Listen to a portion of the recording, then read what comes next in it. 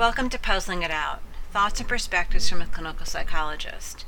Hello, I'm Dr. Gail Lewis, your podcast host, and I'm a clinical psychologist practicing on the Upper East Side of Manhattan.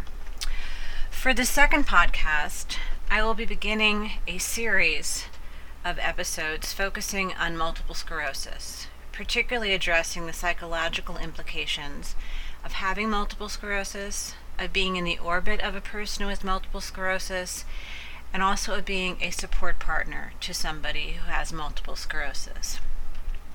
For many years now, I have had the privilege and honor of being an MS partner in care through the National Multiple Sclerosis Society. In addition, I am a certified multiple sclerosis care specialist. For this first in the series, I am going to define and give some information about what multiple sclerosis is for those people who are unfamiliar with the disease and some of the variables involved, and also as a refresher to some of you who know something about it, who have learned something about it, and would like to become more clear and up to date about the ideas and definitions behind multiple sclerosis. So, what is MS? Multiple sclerosis involves an immune-mediated process in which an abnormal response of the body's immune system is directed against the central nervous system, which is made up of the brain, spinal cord, and optic nerves. Within the central nervous system, the immune system causes inflammation that damages the myelin, which is the fatty substance that surrounds and insulates the nerve fibers. It also causes inflammation that damages the nerve fibers themselves and the specialized cells that make myelin. When myelin or nerve fibers are damaged or destroyed in multiple sclerosis, communication within the central nervous system is altered or stopped completely. Damage to areas of the central nervous system may produce a variety of neurological symptoms that will vary amongst people with MS in type and severity. The damaged areas develop scar tissue, which gives the disease its name, multiple areas of scarring, or multiple sclerosis. The cause of MS is not known, but it is believed to involve genetic susceptibility, abnormalities in the immune system, and environmental factors that combine to trigger the disease. People with multiple sclerosis typically experience one of 4 disease courses or types of MS, and there are about 18 treatments to help modify the MS disease process, and several others right now in research being developed. There are 4 types of MS. The first is called clinically isolated syndrome. The next is called relapsing remitting MS, which is the most common disease course. Then there is secondary progressive MS and primary progressive MS. Let's go to how MS is diagnosed. At this time, there are no particular symptoms, physical findings, or laboratory tests that can by themselves determine if you have MS. Several strategies are used to determine if you meet the long-established criteria for a diagnosis of multiple sclerosis, and to rule out other possible causes of whatever symptoms you are experiencing.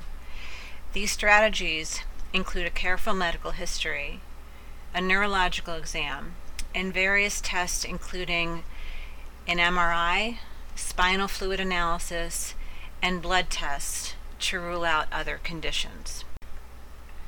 Medications are used in multiple sclerosis to modify the disease course, to treat relapses, that are also called attacks or exacerbations, and to manage symptoms. Along with other essential components of comprehensive multiple sclerosis care, which I will discuss in a later podcast, these medications can help people manage their MS and enhance their comfort and quality of life.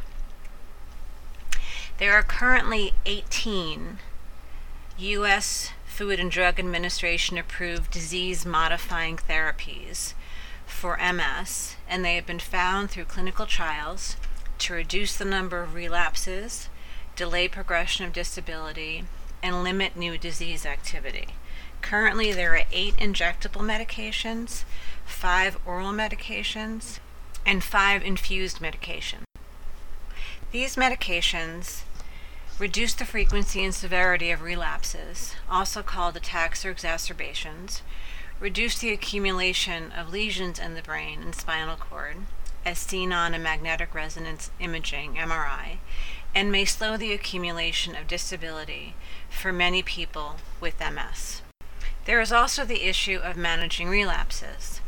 MS relapses are caused by inflammation in the central nervous system that damage the myelin coating around the nerve fibers. This damage slows or disrupts the transmission of nerve impulses and causes the symptoms of MS. Most relapses will gradually resolve without treatment. For severe relapses, it is recommended to treat them with high-dose oral or intravenous corticosteroids. But corticosteroids do not have any long-term benefit on the disease, and it is believed that the symptoms and the inflammation will abate on their own, though it might take a longer time without the use of intravenous corticosteroids. There are a wide variety of medications that are also used to help manage the symptoms of MS. And for more information about that, I would go to the National MS Society's website, and they list all the different medications that address symptoms such as bladder problems, emotional changes, fatigue, pain, itching, infection, bowel dysfunction, sexual problems, spasticity, depression, dizziness and vertigo, tremors, and walking and gait difficulty. The possible MS symptoms that I just described sound pretty awful, but the truth of the matter is that MS is a very manageable disease. It is recommended that treatment with the disease-modifying therapies begin as soon as possible after diagnosis. It has been shown in research that the sooner you start treatment, the less likely there is to be permanent damage, more progression, and more onset of symptoms as time goes by. While research has shown that 90% of people who are diagnosed with MS will eventually progress in their disease course, they do say that the sooner that medication and treatment begins, the less likely this statistic is to be reached. Multiple sclerosis can be a very manageable disease to live with and to function in the parameters of. And in my ensuing podcast, I will discuss some of the ways that comprehensive care and focus on emotional well-being can be excellent resources in order to be able to live what some might consider to be a very full life, having multiple sclerosis.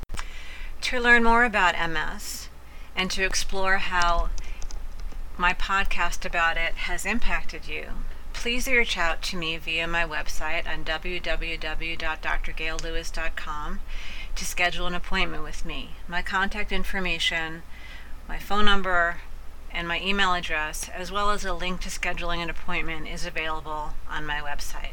Thank you so much for listening. I appreciate it, and I look forward to my next episode with you. Take care.